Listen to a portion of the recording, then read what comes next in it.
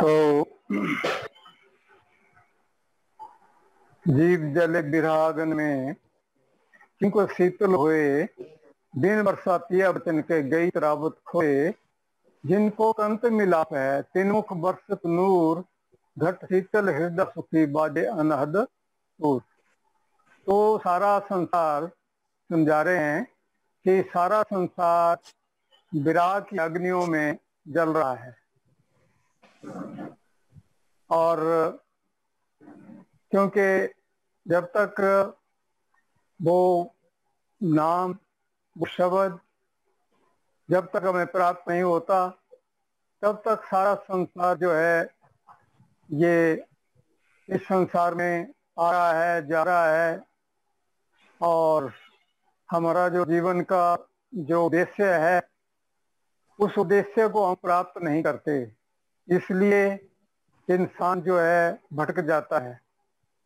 तो इंसान को जिस उद्देश्य को प्राप्त करने के लिए ये मनुष्य जोड़ा धारण किया हुआ है, अगर वो उद्देश्य पूरा नहीं हुआ इस जीवन में, तो फिर जीवन का इस संसार में आने का कोई लाभ नहीं है।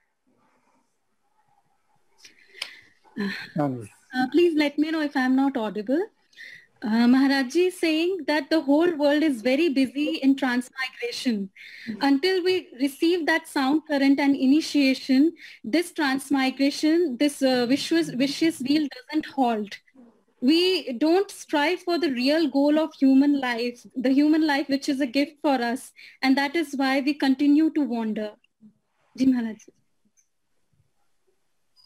तो सारा संसार विराग की अग्नियों में जलता है, और जिस उद्देश्य के लिए हमें ये मनुष्य जोड़ा धारण किया हुआ है, अगर वो हमें प्राप्त नहीं हुआ तो फिर जीवन हमारा ऐसे ही निकल जाता है। क्योंकि संसार में आकर के कोई खाने में लगा है, कोई मौज मस्ती में लगा है, कोई शराबों ख्वाबों में लगा है, नशे में लगा है, कोई किसी चीज में मस्त है, और हमारा जो अनमोल जीवन है, जो हमारे अनमोल श्वास है, वो ऐसे ही बर्बाद हो जाते हैं। क्योंकि जितने भी श्वास हमें मिले हैं वो तो गिनती से मिले हुए हैं, एक एक श्वास अनमोल है।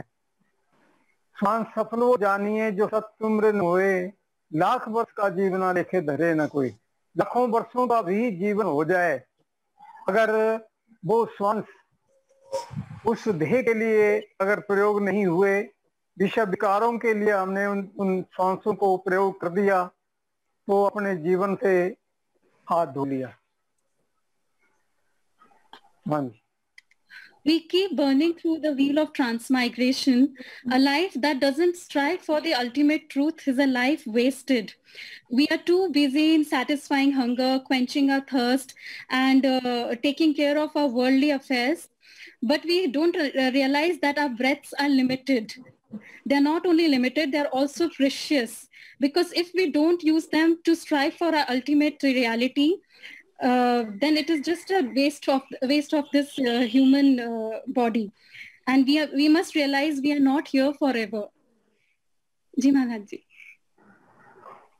तो इस देह का मिलना तो दुर्लभ है, लेकिन ये देह ऐसे ही बर्बाद इंसान कर जाता है। और जैसे मैं होते हुए संसार में आए थे, और इस संसार में आकर के दुख सुख भोगे, कभी सुख आ गया, कभी दुख आ गया, और उसी में ही हमारा जीवन जो है ये बीत गया, और ऐसे ही खाली संसार से जाना पड़ा।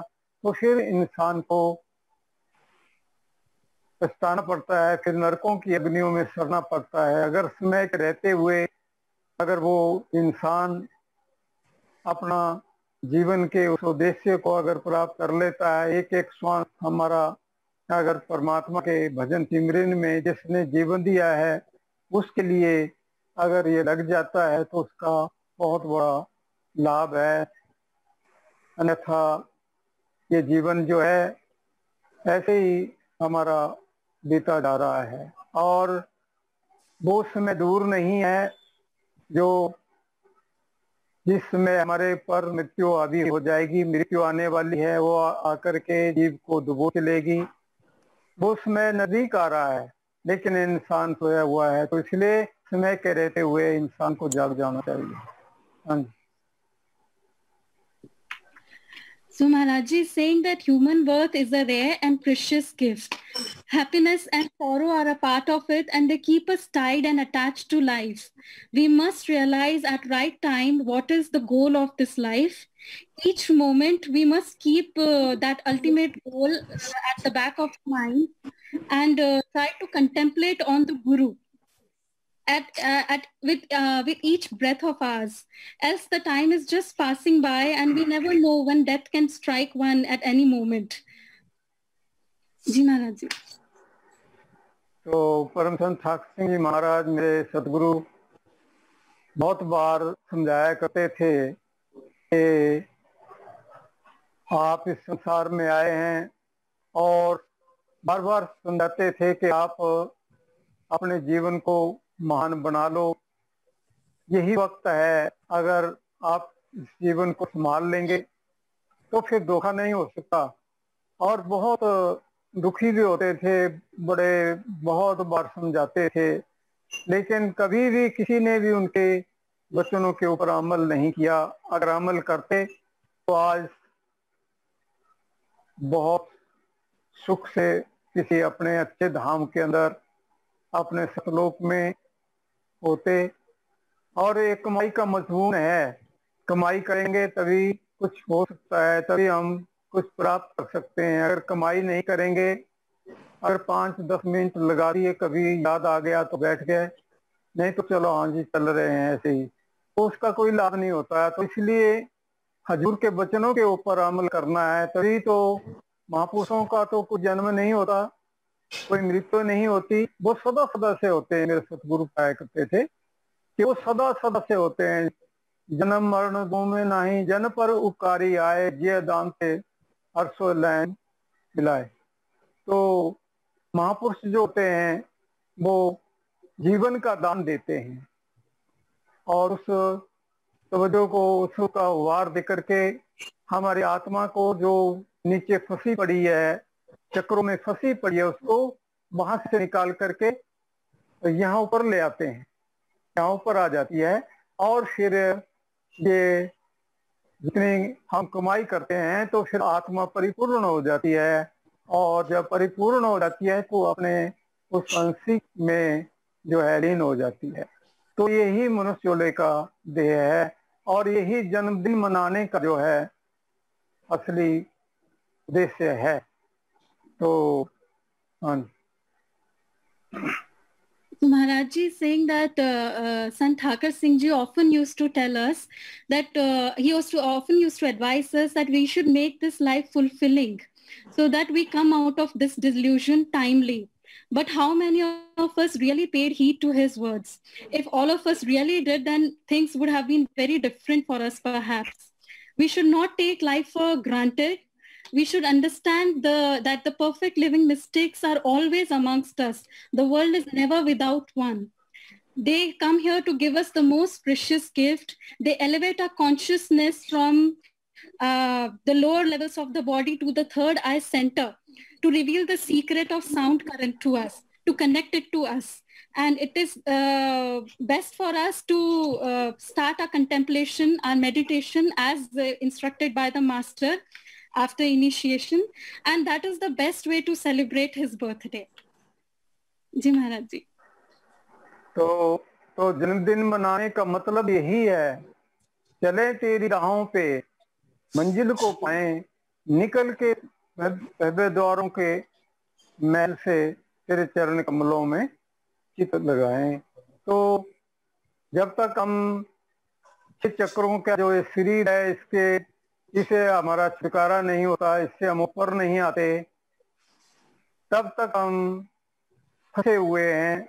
और वो हम तभी आ सकते हैं क्योंकि महापुरुष को हमें यही समझाते हैं कि जन्मदिन मनाने का तो लाभ तभी है अगर हम उनके वचनों के ऊपर अमल करें, महापुरुषों के वचनों के ऊपर चल पड़े और कमाई करके हम अपने घर में पहुंच जाएं।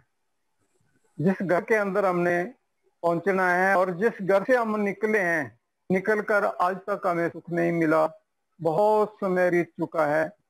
लख 84 बरमंदियां मानस वाला पायो, ले नानक नाम संभाल सो दिन नेड़े आयो।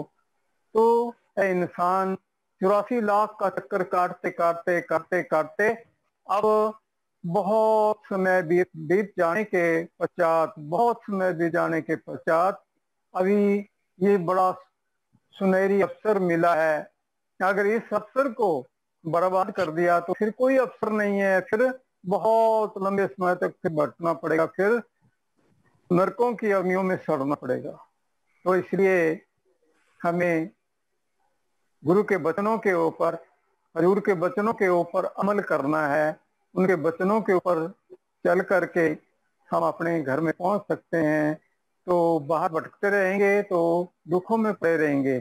तो इसलिए हम अपने घर में पहुंच जाएं तो फिर सदा के लिए सुखी हो जाएंगे। फिर ना तो जन्म है, ना मरण है, ना आना है, ना जाना है।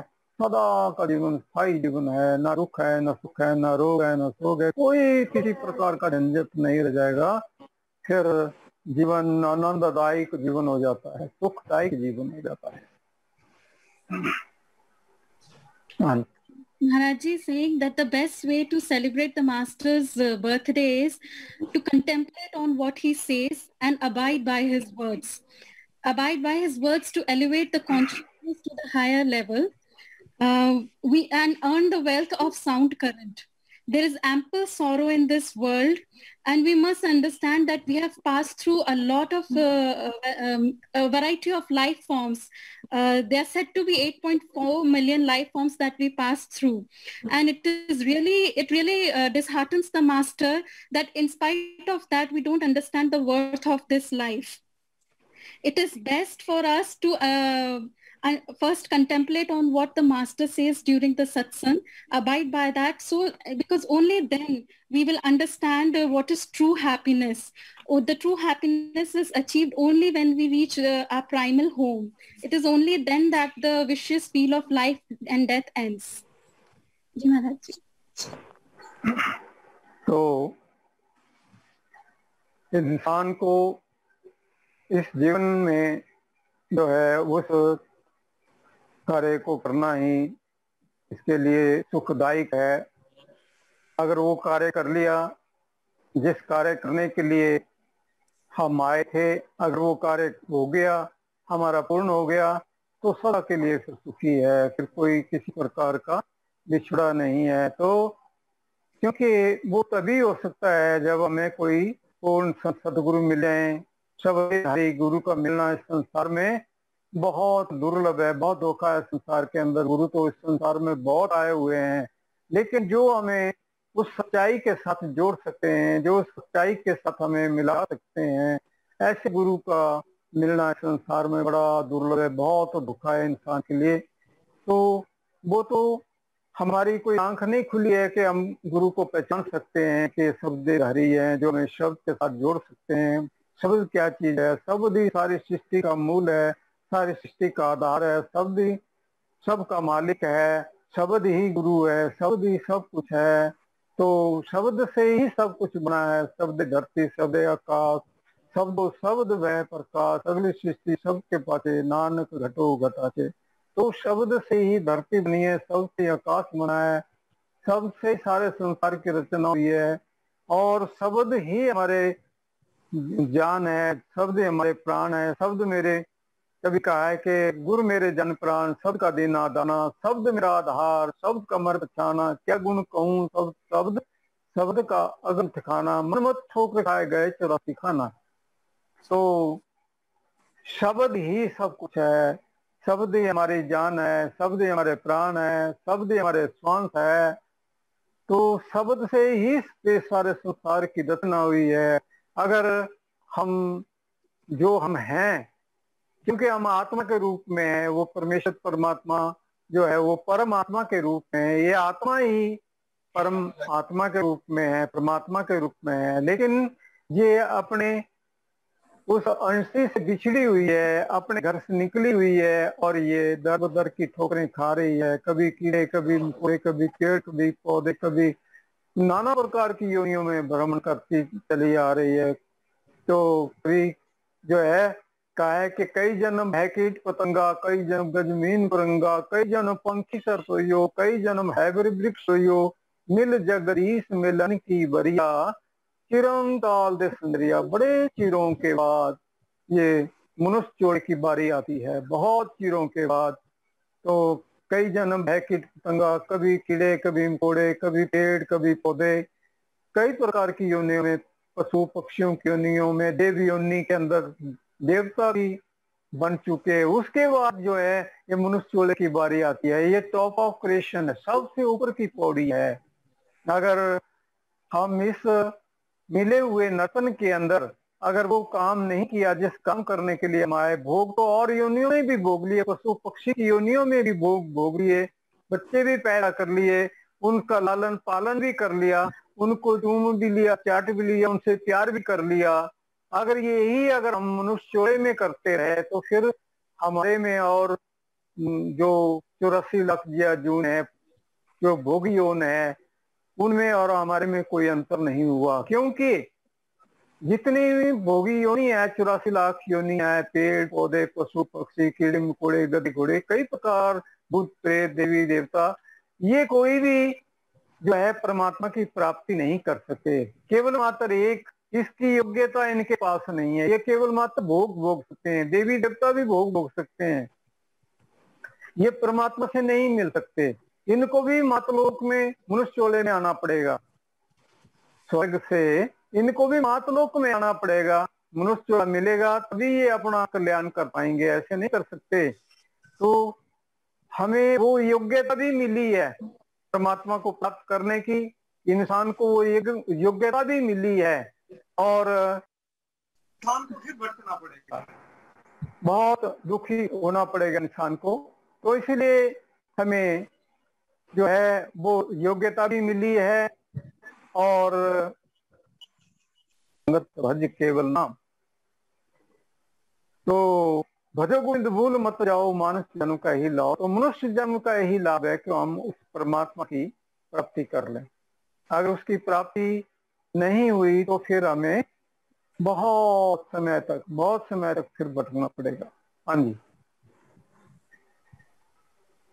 So Maharaj is saying that if we are able to fulfill our real goal, then only we can stay in the blissful state forever.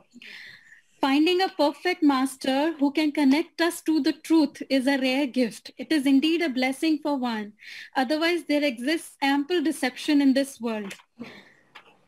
Sound current, the Shabad or the sound current is a form of true Lord only. We must understand that it is the essence of all creations, galaxies, planets, living beings, and Guru is personification of this Shabad. Shabad is everything in a nutshell. Soul is a part of it. Soul is a part of the ultimate truth. But we thrive in ignorance. After many lives, after having passed through lives in form of insects, trees, animals, and some of us may even have been gods, goddesses, or angels, it is then that we get the birth of human life with a blessing. Human life is at the top of creation. It is such a rare and precious gift. We keep fulfilling so many duties even in human life. We nurture our children, we feed ourselves. But what's the main difference between human life and any other life form? It is this, that we are capable of finding the real truth. If we are not, if we don't pursue that, then how is it different from any other life form? We are same as any other animal then. And we remain trapped in this vicious wheel of transmigration. So it is time that we realize what is the goal of our life and pursue it with the blessing of Master. Ji Maharaj Ji. तो महापुरुष तो हमें समझाते रहे, हजूर ने बहुत समझाया, मेरे सतगुरु परम संत सिंह जी महाराज बहुत समझाते रहे कि दिन शब्दे अंतरा नेरा, न लह वस्तु न चूके फेरा। तो जब तक हम शब्द की कमाई नहीं करते और उसकी कमाई जब तक नहीं होगी तब तक हमारा ये जो चक्कर 84 का चक्कर चला हुआ है ये चलता रहेगा, ये कभी खत्म नहीं होगा, ये चलता ही रहेगा और फिर हमें जो है दुखों में जाना पड़ेगा। तो इसलिए हमारा एक एक श्वास बड़ा अनमोल है, बहुत अनमोल है। तो श्वास श्वास हर नाम जप बिरथा श्वास मत हो, ना जाने फिर श्वास ना हो। तो ये श्वास की कीमत बहुत बहुत बहुत है। अगर हमारे पास एक श्वास नहीं है तो कुछ भी नहीं है। अगर हमारे पास श्वासों का खजाना है तो बहुत कुछ हो सकता है। अगर हमारे श्वास खत्म हो जाए तो फिर कुछ नहीं हो सकता, फिर तो चलना ही पड़ता है। तो इसलिए एक एक श्वास हमारा अनमोल अनमोल है। श्वास सफल वो जानिए जो सत सिमरन होए, लाख वर्ष का जीवन लेके रहे ना कोई। लाखों वर्षों का जीवन भी हो जाए, लाखों वर्षों का जीवन भी हो जाए, अगर हम कमाई नहीं करते, हमें पूरा गुरु नहीं मिला, गुरु से नाम नहीं मिला और नाम के साथ हम नहीं लगे, नाम को नहीं समझा, नाम की कमाई नहीं की, तो फिर बहुत समय तक फिर हमें धोखे में आना पड़ेगा, बहुत समय तक भटकना पड़ेगा। तो इसलिए समय के रहते हुए इंसान चेत जाए और उस नाम की कमाई करे तो फिर जीवन सफल हो सकता है। बाकी संसार जो है, संसार तो नाशवान संसार है। जो भी चीज बनती है वो टूटने के लिए, जो भी फूल खिलता है वो मुरझा जाता है। तो इस संसार की कोई वस्तु भी स्थायी नहीं है। जीव आता है थोड़े समय के लिए, फिर उसको जाना पड़ता है। स्थायी कुछ भी नहीं है, लेकिन स्थायी केवल मात्र वो मालिक है जो सतरूप है, वो स्थायी है। बाकी सब संसार का अपना हो जाने वाला है। तो हम उस सत की प्राप्ति के लिए हम लग जाएं, सत की प्राप्ति कर लें। और संसार के काम तो चलते रहेंगे, ये तो कभी खत्म नहीं होते, तो चलते रहेंगे। लेकिन दुनिया सोचती है कि चलो अभी आज एक काम कर लेते हैं, आज ये कर लेते हैं, नाम का भजन सिमरन तो फिर बाद में कर लेंगे। लेकिन सबसे पहले हमारा जीवन का जो ध्येय है, जो जीवन का उद्देश्य है, वो यही है कि सबसे पहले सुबह 3-4 बजे हम जाग जाएं और उसके सिमरन में, उसके धुन के लिए बैठ जाएं। सिमरन और धुन ध्यान का अभ्यास करके और अपनी उस मंजिल के ऊपर, जिस मंजिल के ऊपर हमने पहुंचना है, जिस मंजिल से हम उतरे हुए हैं, तभी हमें सुख मिलेगा। उसमें उस मंजिल में हम जब पहुंच जाएंगे अपनी मंजिल के ऊपर, तभी हमें सुख मिल सकता है। ऐसे सुख नहीं है, ऐसे दुख ही दुख है। So Maharaji is reiterating the importance of human life by reminding us that Sant Thakur Singh Ji used to tell us often that unless we earn the wealth of sound current, we remain trapped in transmigration and sufferings. He used to tell us again and again that each breath is very precious. If we cannot, imagine those who cannot find a complete perfect master and are not able to earn the wealth of Naam in this life, they remain trapped in delusion. This world is not permanent. Nothing here remains forever. Everything here perishes one day and we keep getting attached to one thing or the another. We must understand with self and everything else will just we dodge committing time to meditation. Maharaji is advising us to maintain a discipline for this by perhaps committing time in the morning, like he has advised us in the previous satsang also, which he calls as Amrit Vela. We can devote that is the best time to devote for meditation, because we are much calmer at that time, the disturbance is less, and the food is also well digested. This is what he said in the previous satsang. So he is re-advising us for this thing. Ji Maharaj ji. तो गुरु है घन गर्ज कर शब्द किया प्रकाश, बीज पड़ा था भूमि में फल फूलों की आस। तो जब तक वर्षा नहीं बरसती है, अगर वर्षा नहीं बरसेगी तो फल और फूल कैसे लगेंगे। तो इसलिए जब तक बादल नहीं गरजते, बादल नहीं बरसते, ऐसे ही जब तक आप जो नाम है, नाम का सुमिरन नहीं करते और सुमिरन के बाद आप ध्यान नहीं करते और ध्यान के बाद फिर जब आपकी धुन जाग जाती है, धुन के साथ आपकी चेतना नहीं जुड़ती है, तब तक जो है इंसान दुखे में पड़ा हुआ है। तो नाम लेने का तो तभी लाभ है अगर हम उसकी कमाई कर सकें और कमाई करके हम जो है अपने घर में पहुंच जाएं, तो फिर कोई किसी प्रकार का धोखा नहीं है, फिर स्थायी सुख है, स्थायी जीवन है। तो इसलिए हम नाम का सुमिरन करें, धुन का अभ्यास करें, ध्यान का जो भी है वो जो भी मिलता है उसका आनंद लें और शब्द का आनंद जो है, जो धारा हमारे अंदर बरस रही है, उस धारा को हम प्राप्त करके अपना अमर जीवन बना सकें। तो मेरे सतगुरु यही जो है बार बार उपदेश दिया करते थे कि हम अपना जीवन अमर जीवन बना सकते हैं। तो वो अमृत की धारा जो है हमारे अंदर बरस रही है, उसको चखने से ही, क्योंकि आत्मा का भोजन तो अमृत है। बाकी जो संसार की वस्तुएं तो जिस वाहन के आप ऊपर आप सवार हैं, ये शरीर तो एक घोड़े की तरह है, जैसे घोड़ा होता है वैसे है, इसके ऊपर आत्मा सवार है, इसकी भी जरूरत है, इसको भी अपने भोजन देना है। लेकिन आपने जो भी कार्य करना है वो तो आपने करना ही है, उसको कर करके ही आप जो है सुखी हो सकते हैं।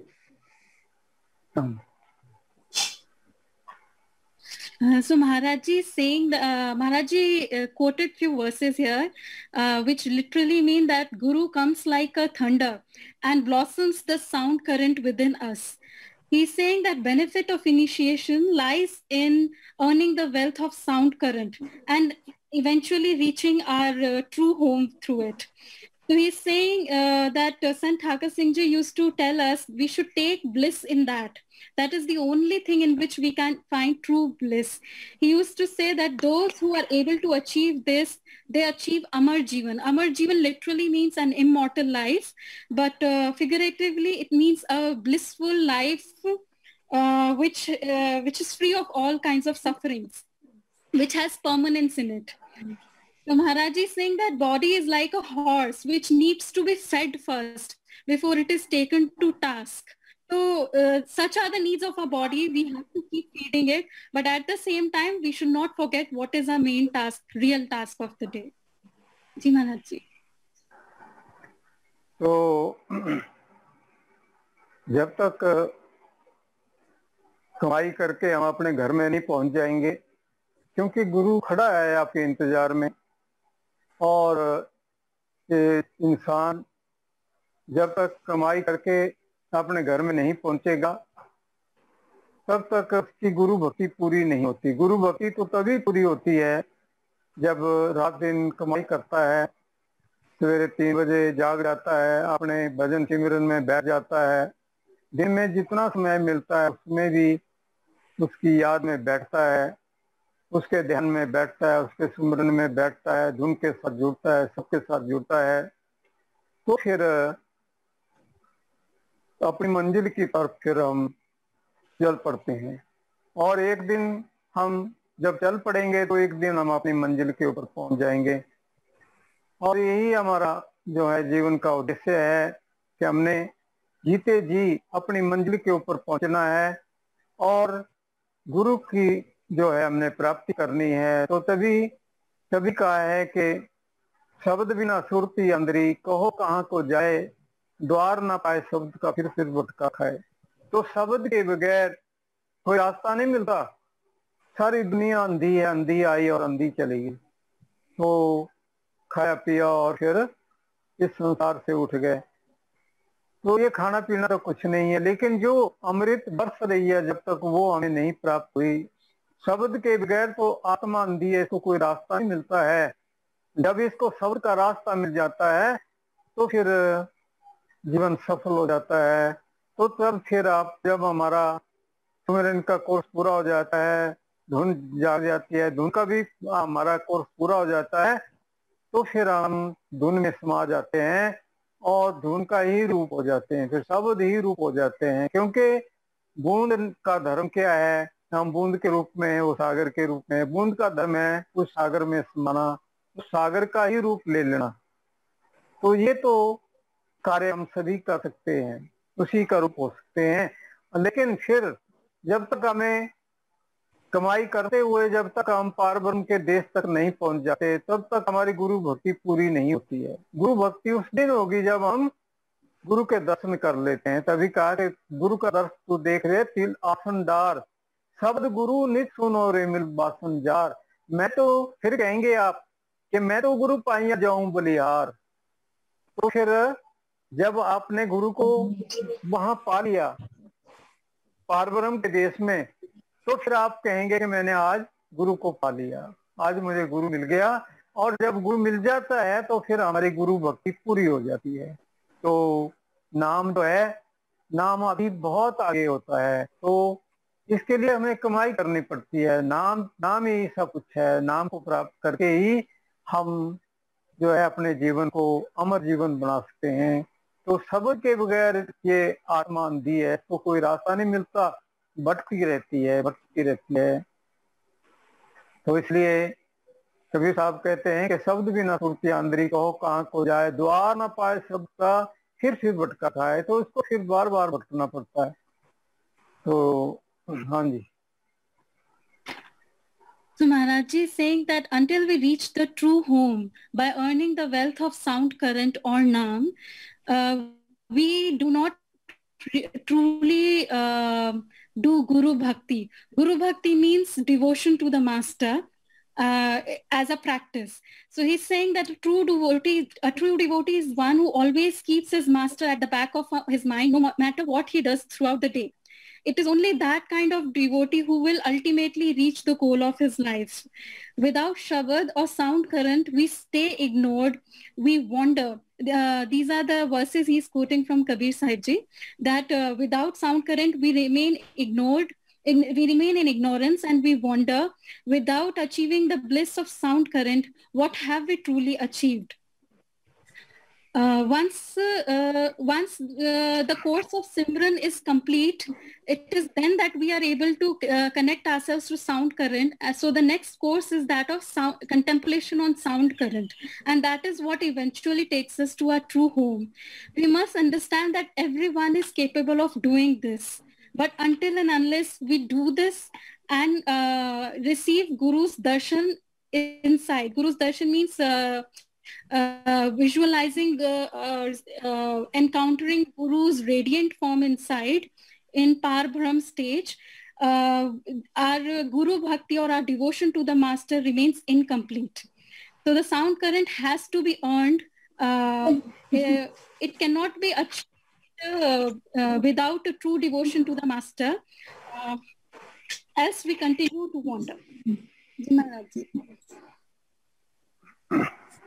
तो सारी दुनिया जो है माला के जाप में लगी है, कोई पानी के नहाने में लगी है, कोई परिक्रमा में लगी है, कोई कार्य कर रहा है, कोई कार्य कर रहा है। लेकिन ये एक धोखा है इंसान के लिए।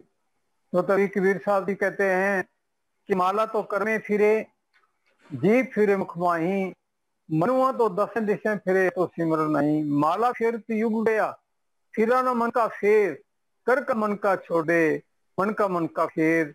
मंत्र तंत्र सब झूठ है भरमो कोई संसार, सार शब्द को जाने बिना कोई ना उतरे पार।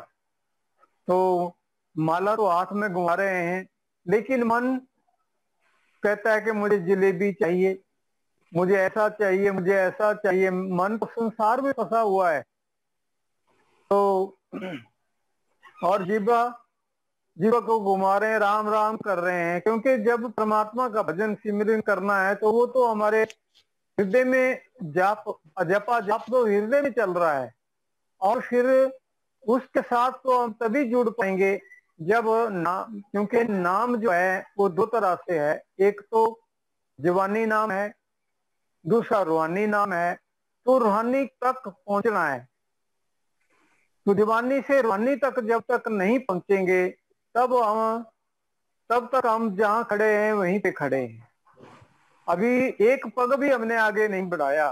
तो उस रूहानी के साथ जिस दिन हम जुड़ जाएंगे तो फिर हम चलना शुरू कर देंगे अपनी मंजिल की तरफ, और एक दिन हम अपनी मंजिल के ऊपर पहुंच जाएंगे। तो माला तो जी घुमा रहा है वो हाथ में, जीवा से राम राम करता रहता है। परमात्मा का तो किसी ने कोई राम नाम रख लिया, किसी ने कृष्ण कृष्ण, सरदारी मुरारी, कई तरह के नाम रख लिए दुनिया ने, लेकिन परमात्मा तो अनाम है, उसका तो कोई नाम ही नहीं है, वो अनरिटन है, उसकी कोई, वो किसी भी लैंग्वेज में नहीं आता। और वो तो जो है उसको समझना जो है बड़ा मुश्किल है, बहुत मुश्किल है, उसको कोई समझ नहीं सका है। तो अनाम है।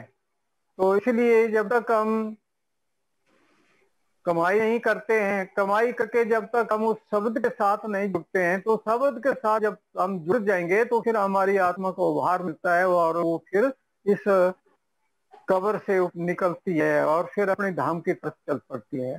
तो अपने धाम की तरफ जब चल पड़ती तो अपनी मंजिल के ऊपर एक दिन पहुंच जाती है। तो लेकिन इंसान को अहंकार लगा कि मैं माला घुमा रहा हूँ, जीवा को घुमा रहा हूँ, तो माला तो कर में फिर जीव फिरे मुखमाई, मनुआ तो दसों दिशा फिरे, मन तो दसों दिशों में घूम रहा है। अभी यहाँ है, थोड़ी देर के बाद कहीं किसी कंट्री में पहुंच जाता है, कभी किसी में पहुंच जाता है। ये तो सिमरन नहीं, माला फिर तीर दे फिरा मन का फेर। क्या इंसान, ये कोई सिमरन नहीं है परमेश्वर का, परमात्मा का। फिरा न मन का फेर, कर का मन का छोड़ दे, मन का फिर। मंत्र तंत्र सब झूठ है, भ्रमो कोई संसार, सात शब्द को जाने बिना कोई ना उतरे पार। तो नेम धर्म अचात, पूजा पाठ और दान करे, और मन में धरे ज्ञान, नानक निष्फल जात है जो कुंच स्नान।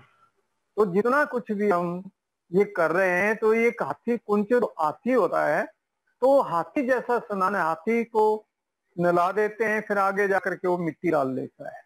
वही दशा हमारी है, उसी दशा में हम भी फंसे हुए हैं।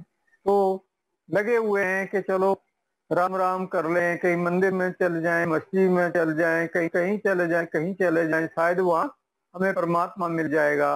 लेकिन वो वहां कहीं नहीं बैठा है, वो तो हमारे अपने ही अंदर है। मन मंदिर तनवेश कलंदर, गति ही तीर्थ नामा, एक शब्द मेरे प्राण बसे मोर जम नामा। तो ये मन ही जो है ये परमेश्वर परमात्मा का मंदिर है। मन मंदिर तन वेश कलंदर, ये जो हमारा वेश है, जो हमारा शरीर है, यही साधु का शरीर है। घट ही तीर्थ नावा के है इंसान, तू जितने भी तीर्थ है, जिन तीर्थों के ऊपर तू भ्रमण कर रहा है, वो तेरे अपने अंदर है, वो बाहर नहीं है, वो बाहर नहीं है, वो तेरे अपने ही अंदर है। घट ही तीर्थ नावा के, अपने उस घट में ही तू स्नान कर, वहां पहुंच, कमाई करके वहां पहुंचा। और वहीं पे प्रयागराज है, वहीं पे अमृतसर है, वहीं वो हौज कौसर है, वहां सारे तीर्थ है। जब तू उस तीर्थ में स्नान करेगा तभी तेरे जन्मों जन्मों की मैल उतरेगी। इन बाहर के तीर्थों में जाकर के नहाने से तेरे मन की मैल कभी नहीं उतर सकती। तो इसलिए तो अंतर में जो वो मान सरोवर है, उसमें जाकर के जब नहाएगा, उस अमृत में उसको चखेगा, तभी तेरा कल्याण है, ऐसे कल्याण नहीं हो सकता। हाँ जी। So Maharaj ji is quoting Kabir ji to say that we are reciting rosaries, we are the pilgrimages to different and spells, but we must understand all of these are a deception. They only boost our ego. We don't understand, in spite of doing all this, the mind wanders in 10 different directions. The mind wants to have sweets, it wants to have this and that. It has a habit of repeating things and thinking multiple things at the same time. So this is not true Simran. This is not the true recitation.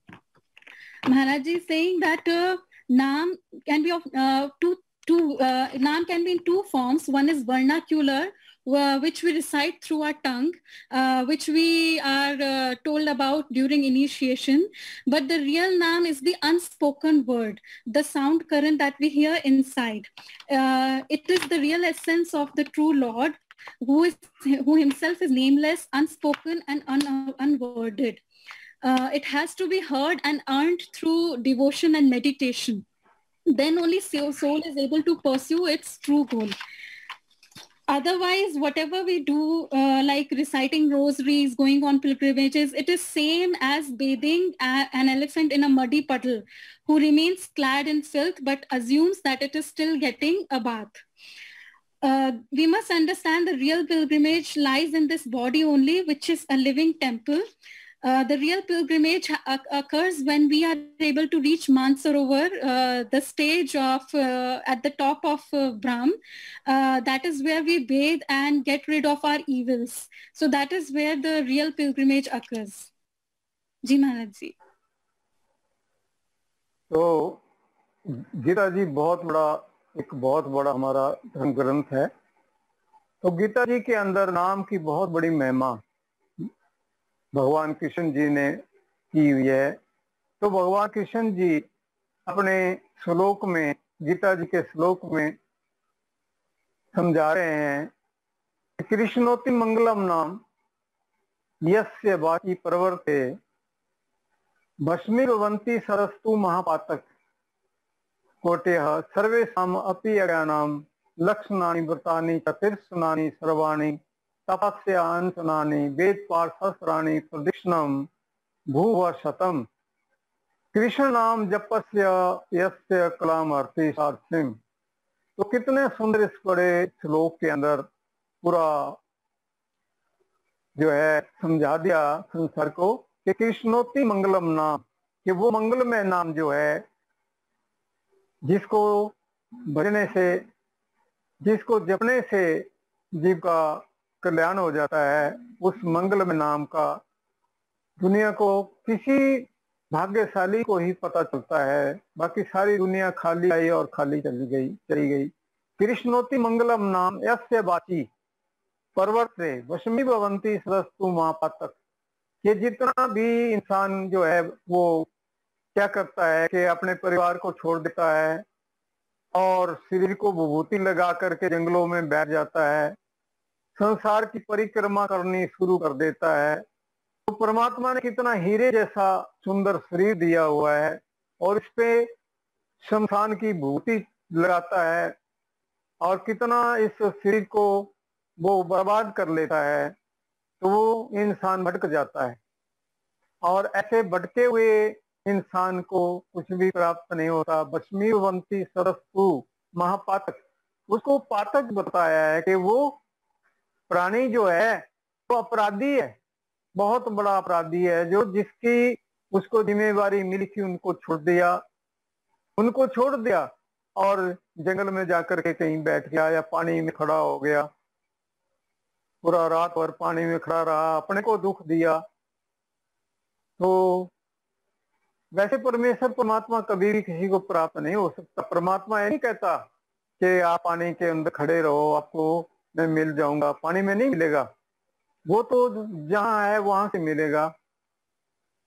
कोटे सर्वेषाम् अपि ज्ञानम लक्षणानि व्रतानि च तीर्थ स्नानी, तीर्थों के ऊपर स्नान करता है, कहीं कहीं भटकता रहता है। व्रतानि तीर्थ स्नानी सर्वाणि तपस्या अनशनानि, तो तपस्या करता है, तपस्या में बैठ जाता है जंगलों में और जो राख होती है उसको पीता है, उसको खाता है। क्या क्या अलमल खाई सिर छाई पाई मूर्ख अंधे पत गवाई रह गवानी मड़ी मसानी अंधा न जाने फिर पछतानी। लेकिन एक बड़ी सुंदर बात कहती कि सतगुरु बेटे सो सुख पाए हर का नाम मन बसाए, कि किसी भी साधन से परमात्मा की प्राप्ति नहीं हो सकती। केवल मात्र जो सतगुरु को भेंट लेता है, जिसको सतगुरु मिल जाता है, उसका बेड़ा ही पार होता है। वो अपने जीवन को जीवन दे देता है, जीवन मिल जाता है। और सारा संसार भटक रहा है, वो किसी कार्य में लगा है, कोई किसी कार्य में लगा है, कोई काशी में ढूंढ रहा है, कोई मथुरा में ढूंढ रहा है, कोई प्रयागराज में ढूंढ रहा है, कोई कहीं। लेकिन इंदा पिंगा सुषमना तीनों मिले एक थाई, तो तीनों का संगम यहाँ पे हो रहा है। तीनों जो नदियां हैं उनका संगम यहाँ पे हो रहा है। ये है प्रयागराज। इसको प्रयागराज भी कहा, अमृतसर भी कहा, हौजे कौसर भी कहा। ये हमारे अंदर है। जो प्राणी गुरु से नाम लेकर के गुरु की कमाई करके यहाँ पहुंच जाता है और यहाँ उस अमृत में स्नान कर लेता है, उस अमृत को चखता है, वो अमर हो जाता है। वो अमर हो जाता है।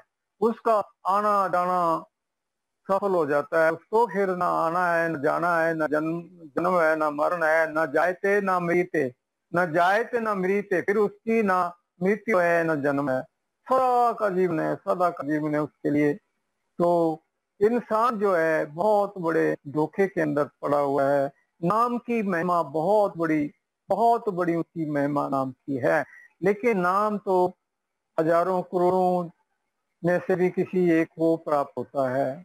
किसी भाग्यशाली को, जिसके दुर्दाम से लेख पड़ा हुआ, जिसके मस्तिष्क में दुर्दाम से लेख पड़ा है, उसी को नाम मिलेगा। सब उसको नाम नहीं मिलता। तो किसी को अधूरा मिल जाएगा, गुरु मिल जाएगा। जो गुरु ही नहीं है वो आपको क्या दे सकता है। तो इसलिए इंसान को उसी को नाम मिलता है जिसके दुर्दाम से लेख पड़ा हुआ है। हाँ जी। So Maharaj is now quoting Lord Krishna from Gita and telling us that Krishna used to say that only a very fortunate one is able to connect with that holy melody, which gives us the eternal bliss. This human body is a jewel. We adorn it with a variety of things, but that is not true adornment. It only makes us wander around. Krishna used to say that the one who abandons the duties of life, goes into a shell or goes into forest. In India, a lot of saints in ancient times used to do this. They would go into forest, they would do a lot of devotion and recitation by standing on one leg. Some of them would cover themselves with ashes. So they would take up rituals and gestures like this in devotion. But I saying that the one who does this is actually a culprit because he has given up his responsibility. This is not where the truth lies. He's a culprit because he's not understood that this human body itself is where the truth is lying. And no ordinary saint can give this gift to us, the gift of true sound current. Only the one who himself is connected to truth and the highest realm can give us this gift. Maharaj Ji is telling us that Prayagraj is where some holy rivers in India, they join each other, and that is where the Ganga river originates. So he's saying the real Prayagraj is actually at the third eye center, where the Ingla, Pingla, and the Pin, the three forms of the energy forms, they have a conflux over here at the third eye center. And the one who is initiated by a perfect master who himself is connected to truth is the only one who can get connected to the eternal sound current. And truly immortal is the one who is able to end the cycle of life and death for himself by reaching the ultimate home. Maharaj is saying that the glory of sound current cannot be sung by anybody. Only a very fortunate one gets it. Some of us even meet incomplete masters as we pursue spirituality. So it is not something that anybody will get or everybody will get. Only the ones who have the blessing of master, the fortunate ones, they only achieve connection with sound current. Ji Maharaj Ji. तो गीता जी के एक श्लोक में और समझा रहे हैं, हरि ही हरति पापानि दुष्ट चितेरपि समृतः। हरि ही हरति पापानि दुष्ट चितेरपि समृतः। के दुष्ट चित्त प्राणी भी अगर उस नाम का एक बार भी सुमिरन कर लेता है, जो बहुत बड़ा महान पापी भी हो, और वो एक बार भी उस पावन नाम का सुमिरन कर लेता है, तो भी मृत्यु पास से बच जाता है। अजामिल बहुत बड़े महान पापी थे, तो जंगलों में गए और जंगलों में जाकर के जो उन्होंने वहां देखा, क्योंकि उसके कोई औलाद नहीं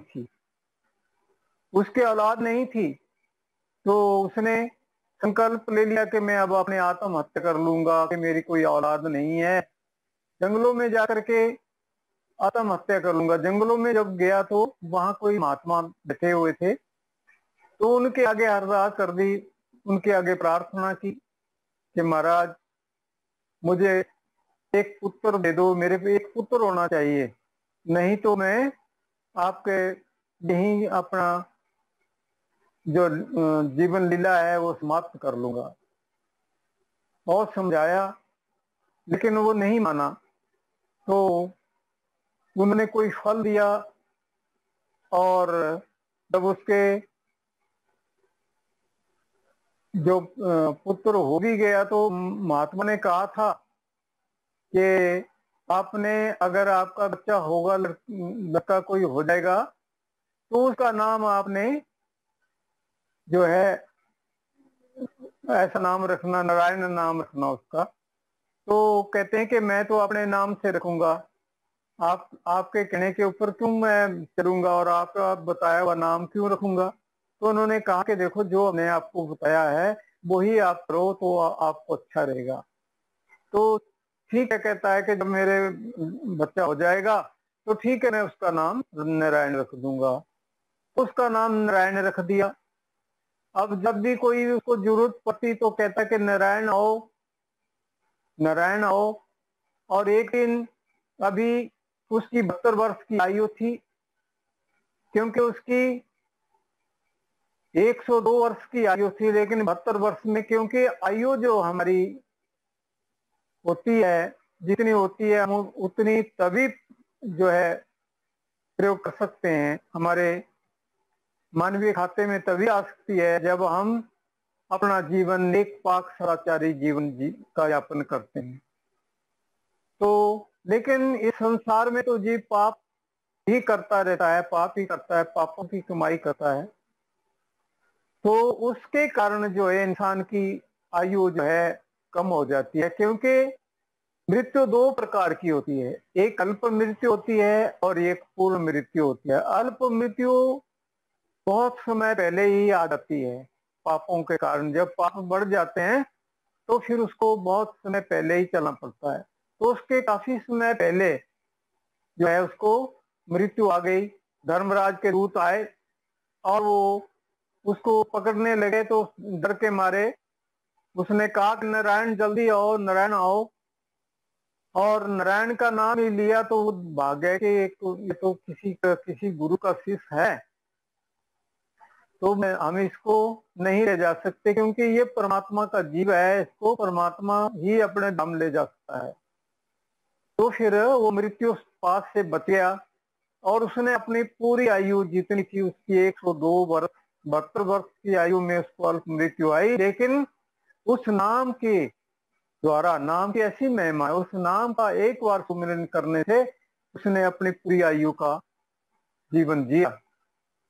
तो नाम वो वस्तु है जिसका वर्णन नहीं, नाम अमूलक रतन है पूरे सतगुरु पास, सतगुरु से में लगे कड़ रतन प्रकाश। नाम वो अमूलक वस्तु है जिसका वर्णन नहीं है, जिसकी कीमत कोई चुका नहीं सकता। सारी दुनिया का धन भी रख लो तब भी नाम नहीं मिल सकता। लेकिन नाम की कदर नहीं करते, नाम की बेकदरी करते हैं, उसकी कदर नहीं करते। मेरे सतगुरु परम संत ठाकुर सिंह जी महाराज भी समझाया करते थे कि नाम की कदर, क्योंकि उसकी कोई कीमत नहीं लेता, ना कोई दे सकता है। तो जो चीज मुफ्त में मिलती है उसकी कदर नहीं होती है। तो इसलिए जो है नाम बहुत बड़ी ऊंची चीज है, नाम का मिलना बड़ा दुर्लभ है संसार में। हाँ जी। So Maharaj Ji is saying that even if a very sinful person is able to do a little bit of Simran or connect himself to Naam, then that person can also end the life of the vicious cycle of life and death. So it doesn't mean that a sinful person is not capable of it. He narrated a story of somebody called Ajaman, who was a very sinful person. Jaman was childless, so he once went into a forest to commit suicide. there in the forest, he met a saint. So he thought of asking him for a boon before committing suicide. He asked the saint if he can grant him boon for conceiving a son, and said that if you won't give me this boon, then I will give up my life. The saint gave him a fruit and said that you will bear a son, but promise me that you will name your son as Narayan. Ajaman first dismissed this idea and said that I want to name my child as per my choice. Why should I call him Narayan? The saint insisted that if you want the boon, you should promise me that you will name him Narayan. So Ajaman abided by this, and he later on bore a son and he named him Narayan. Maharaj is saying that deaths can be of two types. One is alpamrityu. Alpamrityu means an early death, and one is the destined death. So Ajaman's destined death was at the age of 102 years. But at the age of 72 years, the demons of death started haunting him. Why it happened? Because he had committed too many sins in that life, and those sins had shortened his lifespan from the destined death, from the destined age of 102 years to 72 years. So when at the age of 72 years, the demons of death arrived to take him away, he just called out his son, Narayanan, look who is here. But because he called out his son as Narayanan, he was indirectly doing Simran of the holy name. This indirect Simran also, which he did unknowingly, helped him. The demons of death just ran away. And this happened every time they started approaching him. And in this way, he was able to live the full life up to 102 years as he was destined. So through this story, Maharaji is telling us that we don't realize how precious are the words that we have to utter in Simran. The Naam itself is indescribable, and it is so precious. It cannot be compared with anything in this world. But we unfortunately don't value it because we get it for free. We don't value the things that we get for free, without having paid for anything in life. Ji Maharaj ji. तो इंसान तो ये सोचता है कि हाँ जी ऐसा भी बना लें, ऐसा भी कर लें, ऐसा भी कर लें, लेकिन इंसान कुछ भी नहीं कर सकता है। जीव खाली आता है इस संसार में, जो कुछ भी मिलता है वो बीच की अवस्था में मिलता है। जो हमारे प्रारब्ध में लिखा है वो उसको मिलना ही है, उसको मिलता है। तो इसलिए जो है इंसान अपनी आयु का जो पतन कर लेता है और रात दिन वो इसी उलझन में लगा रहता है कि हम ऐसा करेंगे, ऐसा कर लेंगे, ऐसा कर लेंगे, लेकिन बनता कुछ नहीं है। तो सारी आयु उसकी ऐसे ही बीत जाती है। जैसे रावण भी, इसके पास भी सोने की लंका बना ली और स्वर्गों के लिए भी इसने पौड़ियां लगा दी, कुछ शेष पौड़ियां शेष बची थी लगाने के लिए, वो नहीं लगा सका। लेकिन उतने में इसने रावण ने वो काम कर दिया जो करना नहीं चाहिए। और फिर रावण को जो 1 लाख इसके पुत्र थे, रावण के 1.25 लाख पुत्र थे, तो सब खत्म हो गए। ऐसा पाप कर्म कर दिया, सीता का हरण कर लिया। तो सिया मरण हरण दशरथ को वन में विपरीत, कहाँ वो फंद, कहाँ वो पर्दी, कहाँ वो मिर्ग चरी, सिया हरी ले गो रावण सोने के लंक जरी, नीच जात हरिचंद्र बिकाने बलि पसल हरी। तो सोने तक की लंका थी, लेकिन सीता का हरण कर दिया, वो भी बहुत धोखे से, एक साधु का भेष करके जो है वहां जाकर के धोखा दे करके सीता का हरण कर लिया और सोने का मृग भेज दिया। और क्योंकि इंसान को लालच लगा है, लोभ लगा है, और वही लालच जो था वो सीता में आ गया। और सीता कहती है कि मुझे ये मृग चाहिए, इसको ला करके दो। लेकिन राम जी को पता था कि ये कोई माया भी है, इसमें बहुत बड़ा धोखा है। लेकिन सीता ने हट कर लिया कि मुझे ये मृग चाहिए। तो बहुत बड़ी बड़ी बातें हो गई, बहुत बड़ी बड़ी बातें कह दी, लेकिन फिर राम जी को जाना पड़ा। तो सीता का हरण हो गया। तो रावण के 1 लाख 1.25 लाख नाती, जा रावण घर दिया न बाती, लंका सा कोर था समुंदर की खाई, जा रावण की खबर ने पाई। तो लंका का जो समुंदर था, तो इतना बड़ा समुंदर था, उसको पार करना बड़ा मुश्किल था, क्योंकि सीता का हरण करके वो अपने लंका में ले गया। तो लंका में जाना बड़ा मुश्किल था, एक बहुत बड़ी खाई थी जिसको कि मृत्यु भी पार नहीं कर सकती थी।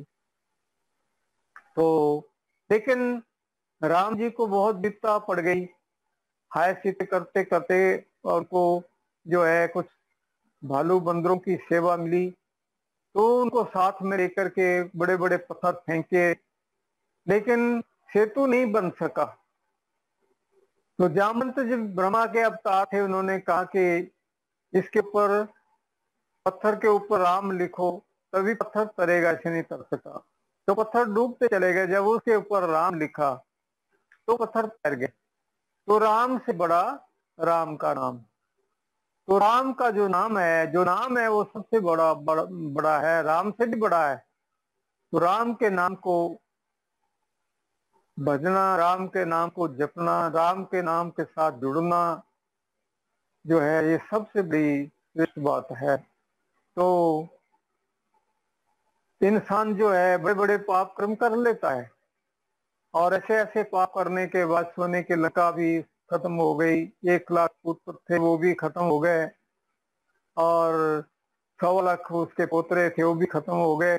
फिर उसके घर में दिया जगाने वाला भी कोई नहीं रहा, कुछ नहीं बचा। तो पाप बहुत बुरी चीज है, पाप करना बहुत बुरी चीज है। तो इंसान पापों से हटता नहीं है, लेकिन आने वाले समय का कोई पता नहीं है कि कब हमारे लिए कैसा समय आ जाना है, क्योंकि मृत्यु तो हमारे पीछे लगी हुई है, वो हमें जो है हमारे पीछे लपक रही है कि कब मैं इसको अपने चुंगल में दबोच दूं। वो लगी है और एक दिन वो चलेगी, उससे बचना बड़ा मुश्किल है। लेकिन उससे पहले अगर इंसान अपना कुछ बचने का उपाय कर लेता है तो वो बच जाता है, वो बच सकता है। अगर उपाय नहीं करता है तो फिर नहीं बच सकता है। तो इसलिए कहा है कि अगले पल की खबर नहीं कल का करता साज। तो रावण ने कितनी बड़ी लंका बना दी, कितना बड़ा क्या कुछ कर दिया, लेकिन कोई भी चीज उसके काम में नहीं आई। उसको इस संसार से नंगे जाना पड़ा, कुछ भी नहीं ले जा सकता रावण। तो खाली आते हैं, खाली इस संसार से जाना पड़ता है। आने वाले समय का कोई पता नहीं है कि कैसा समय हो जाना है। तो इसलिए इंसान को समय के रहते हुए चित जाना चाहिए। हाँ जी।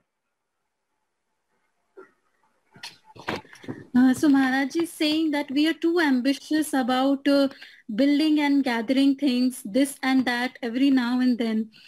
We will get what we have in our destiny, but only that. Whatever plans we make, we never know when they can go for a toss. So Maharaj is narrating story of Ravan here. He's saying that he built a palace of gold. It was a huge empire. He had 100,000 sons, but all his accomplishments, his foresprings, his entire empire were destroyed by one sin that he committed. He kidnapped Sita, who was wife of Lord Rama, and that too in disguise of a saint. At that time, Sita somehow greed had crept in Sita's mind as well. She was longing to hold a deer, and she asked Ram to fetch a deer for her, certain deer that she had liked. Ram had sensed that something is wrong and I shouldn't give in to it, but Sita insisted and Ram was not able to dismiss her request. So he went away, and it is in his absence that Ravan took disguise of a saint to kidnap Sita. He took her across ocean and deep valleys to make it very difficult for Ram to approach them. Ram took help of a lot of soldiers, we call them Vanar Sena, who resembled apes or monkeys. And it is said that Ram took their help to build a bridge between the main country land and Ravan's Sri Lanka, which is his empire. Because it was across the ocean, they wanted to build a bridge of stones, but they were not able to do that because all the stones were sinking to the bottom of the ocean. Eventually, it occurred to them that if they write the word Ram on stone, it might help. So because it's a holy word, so they wrote Ram on those stones, and the stones started floating over the ocean. So through this, Maharaji is trying to say that Ram's name is bigger than Ram himself. That is, Lord's name is bigger than Lord himself.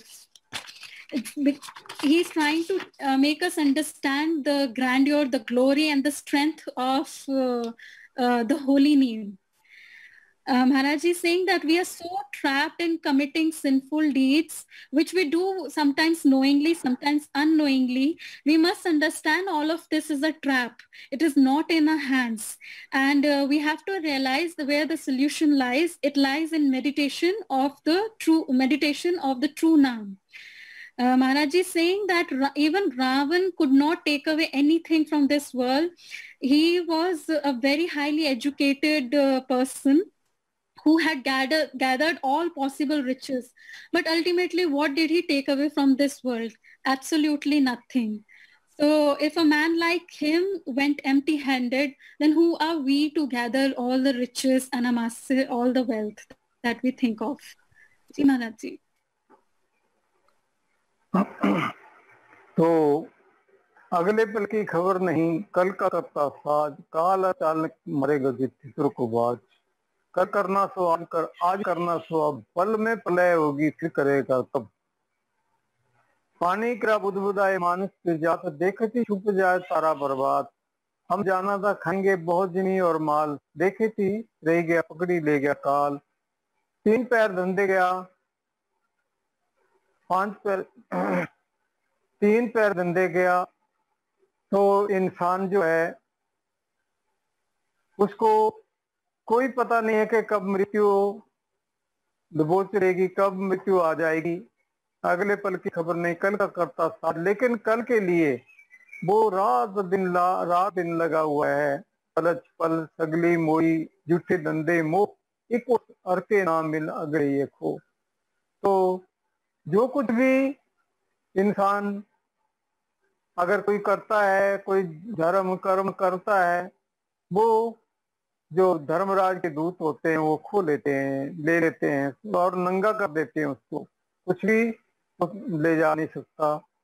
जिस चीज का उसको मान होता है कि मैंने ऐसा धर्म किया, मैंने ऐसा किया, मैंने वैसा किया, वो सब जो है खत्म हो जाता है और फिर उसको नरकों में सदा के लिए डाल दिया जाता है। तो अगले पल की तो खबर नहीं है कि कब क्या हो जाना है। कल का करता साज, कल के लिए करता रहता है कि शायद मेरे कुछ काम में आ जाएगा। लेकिन ये जो भी हम कुछ कर रहे हैं ये हमारे काम में आने वाली कोई वस्तु नहीं है, एक क्षणिक है, थोड़ी घड़ी के लिए है। लेकिन स्थायी जो वस्तु है वो परमेश्वर का, परमात्मा का वो पावन नाम है जो स्थायी है, जो स्थायी धन है वो वही है। उस धन को हम अगर इकट्ठा कर लेंगे तो फिर कोई धोखा नहीं हो सकता। फिर धोखा कहाँ व्यापे ये हर गुण गाई, फिर धोखा नहीं हो सकता। अगर हमने परमेश्वर परमात्मा का भजन सिमरन किया तो फिर धोखा नहीं हो सकता। तो 5 पैर दंड गया 3 पैर रास हुए, एक घड़ी ना हरी बजा तो मुक्त कहाँ से हुए। तो 5 पैर तो सोने में बीत जाते हैं और 8 पैर होते हैं। 5 पैर धंधे गया 3 पैर रास हुए, एक घड़ी ना हरी बजा तो मुक्त कहाँ से हुए। तो कुछ समय हमारा खाने पीने में बीत जाता है, कुछ सोने में बीत जाता है, कुछ दुखों में बीत जाता है, कुछ बीमारियों में बीत जाता है। तो ऐसे ही हमारा समय जो है ये यथार्थ में जा रहा है और एक दिन हम इस संसार से ऐसे ही खाली चले जाएंगे और फिर हमें पछताना पड़ेगा। तो इसलिए अगर समय के रहते हुए अगर हम चेत जाते हैं और उस परमेश्वर परमात्मा के नाम का भजन सिमरन कर लेते हैं, तो फिर वो ऐसा जो है कमाई है हमारी, ऐसी पूंजी है जिसको कोई खो नहीं सकता, जिसको कोई ले नहीं सकता। वो कभी भी कम नहीं हो सकती, फिर वो बढ़ती चली जाती है। फिर खाओ खर्चे और रल मिल भाई, टोट ना हो बद्ध हो जाए, फिर बढ़ती जाएगी, वो कम नहीं होती है।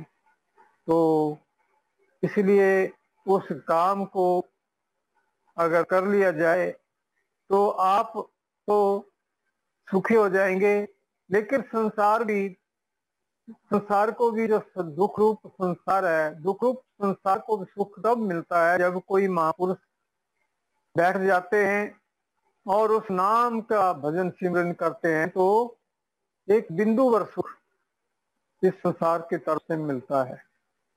बाकी इंसान के लिए कोई सुख नहीं है, कोई शांति नहीं है, बाकी तो दुखों में पड़ा हुआ है, दुख लगे हुए हैं। तो इन दुखों से छुटकारा तभी होगा जब वो नाम का भजन सिमरन करेगा, तभी होता है, ऐसे छुटकारा नहीं होता। हाँ जी। So Maharaj is saying that we don't know what will happen next moment. At any instant, a calamity can strike. Anything, things can get destroyed around us.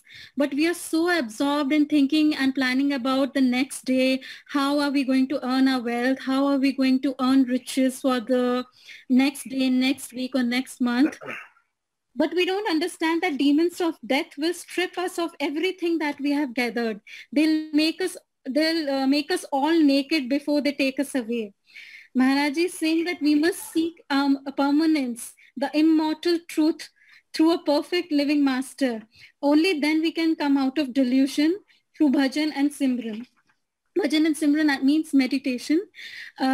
We are so busy in sleeping, in satisfying hunger, quenching our thirst, taking care of our worldly affairs, our duties, getting attached to the daily matters, getting entangled in sufferings. But but the time will just pass by. Maharaj is saying that please wake up when you have time in hand and take the jewel of Naam from the perfect living master, so that you are connected to the sound current. The spiritual wealth never reduces. It keeps increasing as you earn it in your pursuit. And that is where true joy lies for us. It is only a true mystics bhajan that can reduce some suffering for this world. Only his bhajan means contemplation on the sound current. When it is done by a perfect mystic, it reduces suffering for the world. But otherwise, the world remains entangled in sufferings. Ji Maharaj Ji. तो गुरु गोविंद के गायो नहीं जन्म आकार कीन, कह नानक भज हरि मना जी अविद जल को मीन। तो गुरु साहब फरमान कर रहे हैं कि उस परमात्मा के गुण तो गाए नहीं, उसके नाम को तो भजा नहीं, और जन्म जो आपको इतना सुंदर जीवन मिला था उसको ऐसे ही लोभ लालच में गवा दिया, बर्बाद कर लिया और खाली संसार से जाना पड़ा। तो इसलिए ए प्राणी उस परमात्मा का भजन सिमरन कर। जैसे मछली, मीन होती है मछली, जैसे मछली होती है, मछली को अगर पानी से निकाल दें तो तड़प तड़प कर अपने प्राण निछावर कर देती है, इतना उसको प्रीति, इतना प्यार होता है उसको पानी के साथ। ऐसी ही प्रीति गुरु के साथ अगर इंसान की है, उस नाम के साथ है, तो फिर उसका बेड़ा पार हो जाता है। तो ऐसी प्रीति होनी चाहिए उस परमात्मा का नाम जो है, हम हर घड़ी हर पल उसके नाम को जपें, उसके नाम को ध्याएं, तभी जो है जीवन सफल है, नहीं तो फिर पछताना पड़ेगा। तो गुरु गोविंद के गायो नहीं जन्म अकारत कीन, अकारत में जीवन खोया, कह नानक भज हरि मना, के नानक है प्राणी तो उस परमात्मा का भजन क्यों नहीं करता, तो उस परमेश्वर परमात्मा का भजन कर। और वो ऐसे कर जैसे मछली पानी से प्यार करती है, ऐसे तू भी उसके साथ प्यार कर। So Maharaj is saying that we don't think praises of that perfect living master who comes here, who comes us to give us the gift of Nam. We just waste time in greed and attachments. He's saying that think about a fish which if it is taken out of water withers before it dies. It attached to water, withers to go back into the water. So that should be our attachment to the master, that we wither if we don't moment. Why don't we sing him? Why don't we seek the master with same longing as the fish seeks to be in water? जी महाराज जी. तो तभी गुरु साहब हम समझा रहे हैं कि गुरु सीढ़ी के उतरे शब्द बिना होए ताको काल ग्रास है रख सके ना कोई। जब गुरु नाम की दौलत प्रदान कर देता है तो उसको ऊपर बिठा देते हैं, टॉप की पौड़ी के ऊपर बिठा देते हैं, लेकिन इंसान का रुख नीचे की तरफ को ही होता है। वो नीचे की तरफ ही सोचता है कि शायद मुझे नीचे सुख मिलेगा, लेकिन वो फिर नहीं होता उसके ऊपर और वो गिरावट में आ जाता है और फिर उसको दुख भोगना पड़ते हैं। तो तभी कहा है कि गुरु सीढ़ी पे उठे शब्द भी ना होए, तो उस शब्द के साथ अपनी चेतना को नहीं जोड़ता। अगर शब्द के साथ उसकी चेतना जुड़ जाए तो फिर शब्द को बेअंत बेअंता परम पार वो धारा चलती है, वो धारा चलती है और फिर रोग शोग सब मिट गए, नित नवा नरवा, तो जीवन नया जीवन हो जाता है। फिर कोई रोग नहीं रह जाता, कोई तकलीफ नहीं रह जाती, कोई बीमारी नहीं रह जाती, निरोग जीवन हो जाता है, आनंददायक जीवन हो जाता है। तो सारे रोगों की दवाई नाम है। नाम अमूल्यक रत्न है पूरे सतगुरु पास, सतगुरु से मिले गए कड़ रत्न पास। तो नाम वो अमूल्यक वस्तु है जो गुरु हमें देता है, वो उसकी कीमत कोई नहीं है। तो इंसान को अपने जहाँ गुरु बिठा देता है वहां से फिर इसको चल पड़ना चाहिए। इसका जो है मानवीय धर्म है। अगर वो पीछे हट जाता है, पीछे मुड़ जाता है, तो फिर ऊपर आना फिर बड़ा मुश्किल होता है, फिर बहुत समय लगता है, फिर बहुत समय चक्कर पड़ जाता है। तो इसलिए कहा है कि दो दल सन्मुखान जुड़े पूरा ले चढ़ाई, टुक टुक होए गिरे धर्म पर खेत छोड़ नहीं जाई। तो सुरमे का धर्म है कि वो लड़ाई के मैदान में जाए, शरीर के टुकड़े टुकड़े हो जाएं, लेकिन वो जो लड़ाई का मैदान होता है उसमें से भागे नहीं। तो सुरमे का धर्म है मर जाना, लेकिन भागना नहीं। तो भागना तो पैरों का काम होता है। तो इंसान को जहाँ बिठा दिया है, जहाँ से शुरू करा दिया है, वहीं से शुरू हो जाना चाहिए, पीछे नहीं मुड़ना चाहिए। पीछे मुड़ने का काम तो कायरों का होता है। तो इसलिए उस भजन के साथ हम जुड़े, उस शब्द को पकड़े और गुरु को हमेशा हाजिर नाजिर समझे, गुरु को सिर पर रखते चलते आ गया माही कह कबीर इस दास को तीन लोग डर नहीं। तो उसको फिर कहीं डर नहीं है, तीन लोग में कहीं भी किसी भी स्थान में कोई डर नहीं है। फिर वो जो है ऐसे विचरता है जैसे बिल्कुल निडर होकर के, फिर उसको किसी प्रकार का भय नहीं है, क्योंकि फिर गुरु को वो हाजिर नाजिर समझता है, गुरु को अपने सिर के ऊपर रख कर चलता है, फिर कोई भय नहीं होता, कोई डर नहीं होता है। तो ऐसे जो है इंसान को अपने जीवन को चलाना चाहिए। So Maharaj is saying that when a master bestows us with initiation, he elevates our consciousness to the third eye center. But otherwise, our consciousness is often attached to the lower levels, which take us down in our spiritual pursuits. Those who get connected with sound current, they experience such blissful melody within themselves. Its joy is indescribable. It cannot be expressed in words. Maharaj is saying, please get onto this. Don't step away from your pursuits, because this has come to you after many, many. Be like a warrior who enters the battlefield but does not run away no matter what happens. Be fearless like a warrior on this path. on this path. Maharaj is saying, enshrine master in your heart and proceed fearlessly because he is always by your side. जी महाराज जी. तो कठिन कसौटी राम की जूठा टिके न कोई, राम कसौटी वो है जो मर के जीवा हो। तो इस जीने से मरना भला, जो मर भी न जाने कोई, तो जिसने जीते जी मरने की कला सीख ली फिर उसका जीवन सफल हो गया।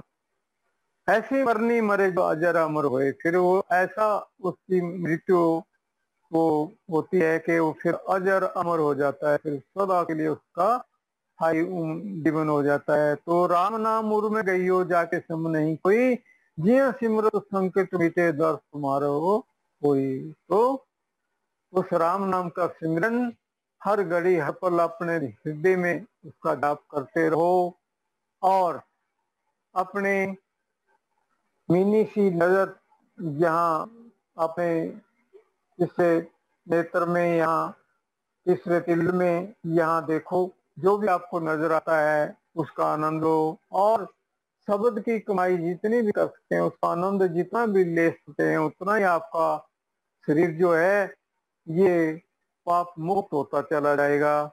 और ये एक दिन ऐसा शरीर पज्जर जैसा बज्जर जैसा शरीर हो जाता है, फिर रोग शोक कोई नहीं रह जाते, सुखदायक जीवन हो जाता है। लेकिन सभी कहा है कि कठिन कसौटी राम की जूठा टिकने कोई। तो ये जो है परमात्मा की जो कसौटी है वो बड़ी कठिन है, कठिन जरूर है, जूठा नहीं टिक सकता है इसके ऊपर। सच्चाई के पथ पर चलना, सत्य के पथ पर चलना तो बड़ा एक खले की धार की तरह है। तो इसके ऊपर चलना ही पड़ेगा, तभी हमारा काम बन सकता है, तभी हम अपनी मंजिल के ऊपर पहुंच सकते हैं और फिर सदा के लिए सुखी हो सकते हैं। फिर को ना आना है ना जाना है, फिर जीवन सफल है। So Maharaj ji is saying that learn to die while you are alive. Please continue with your Simran every moment so that you have it running at the back of your mind no matter what you do. Yeah, enjoy the inner experiences that you get. And as you will elevate your consciousness and as your experiences will deepen, you will notice that diseases and sufferings start leaving your body. And your attachment from the body also withers away. Maharaj is saying this path, the path of truth is not an easy one. It is like walking on a blade. A spiritual pursuer has to be like a warrior. जी महाराज जी। तो ठीक है, आज इसी के साथ दास अपनी वाणी को विराम देता है और जो जो भी जुड़े हैं उनको भी मेरे सतगुरु की पूरी पूरी बख्शिश मिले और वो नाम की कमाई करें और मेरे सतगुरु की बख्शिश के द्वारा वो भी अपने जीवन को सफल बनाएं। यही दास की हार्दिक शुभकामना है सबके प्रति, यही सबके प्रति जो है दास की भावना है। और दास अपने सतगुरु के चरणों में यही अरदास करता है कि सबके ऊपर अपनी बख्शिश बना के रखें, सबके ऊपर कृपा करें, सबको सुख और शांति प्रदान करें और सबको निरोग जीवन दें, सभी रोग रहित हो जाएं। तो खैर वो तो तभी होंगे जब हम नाम का स्मरण करेंगे। तो दास का आपको बहुत बहुत और दास का भी और मेरे सतगुरु परम संत सिंह जी महाराज जी का भी और कृपा सिंह जी महाराज जी का, श्याम सिंह जी महाराज जी का आपको बहुत बहुत प्यार। सभी प्यारी आत्माओं को आपको बहुत बहुत प्यार और मिले आपको और आपकी सारी मनोकामनाएं पूर्ण हो और आप एक दिन अपने घर में पहुंच जाएं, सदा के लिए सुखी हो जाएं और भी दुनिया को आप सुखी कर सकें। आपको मेरे सतगुरु ऐसी दौलत प्रदान करें, ऐसी ताकत आपके बख्शें। तो इसी के साथ दास एक बार फिर से आपके प्रति यही जो है अरदास करता है, यही कामना करता है, यही शुभ भावना है दास की कि आप सभी खुश रहें, प्रसन्न रहें, तंदुरुस्त रहें और निरोग रहें और मस्त रहें और नाम के भजन सिमरन में लगे रहें और अपने जीवन को जीवन बना लें। धन सतगुरु, धन सतगुरु। तो इसी के साथ दास अपनी वाणी को विराम देता है। आगे आपको जो है हम प्रबंधक हैं वो आपको जो भी है वो बता देंगे। धन सतगुरु। So Maharaji has evoked all the masters to shower their grace and blessings on us. He has said the same thing repeatedly, that may they all shower their blessings on us to keep us healthy, fit, happy, peaceful in our lives. And he has requested us to stay devoted and absorbed in our meditation, bhajan and simran.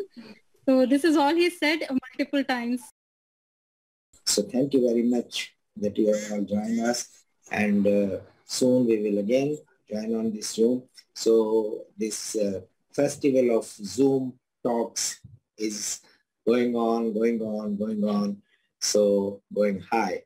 I would say that this is the time that we should obey our master and keep his commandments, what he is saying. We should fulfill all his feelings, and we should meditate a lot so that we can get rid of all the diseases, sickness, and all these all worldly things which we are connected to, but we want to shed them so that we can lift our soul in this body. So thank you very much. Somebody has written in Hindi, Angie. You have written something in Hindi, and Santaka Singh's picture is there. So everybody enjoyed, I think, and thank you very much. So we should leave now. Thank you. महाराज जी प्रणाम। महाराज जी जन्मदिन की बहुत बहुत हार्दिक शुभकामनाएं। प्रणाम महाराज जी। प्रणाम। धन्यवाद। प्रणाम। Shri Krishna Maharaj ji, happy birthday. Thank you. So this is all your feelings. If you won't say any word, even then the feelings are there. And Master used to say one thing: when you have any problem, and write down on a piece of paper and put it under your pillow, it will be fulfilled. So you don't need to worry about anything. You just write down your problems and just put it under your pillow, and it will be solved. This is a blessing, special blessings from Master to all of us. Thank you very much. Maharaji shukriya, बहुत बहुत धन्यवाद. Thank you. Thank you, Master. Maharaji धन्यवाद. धन्यवाद.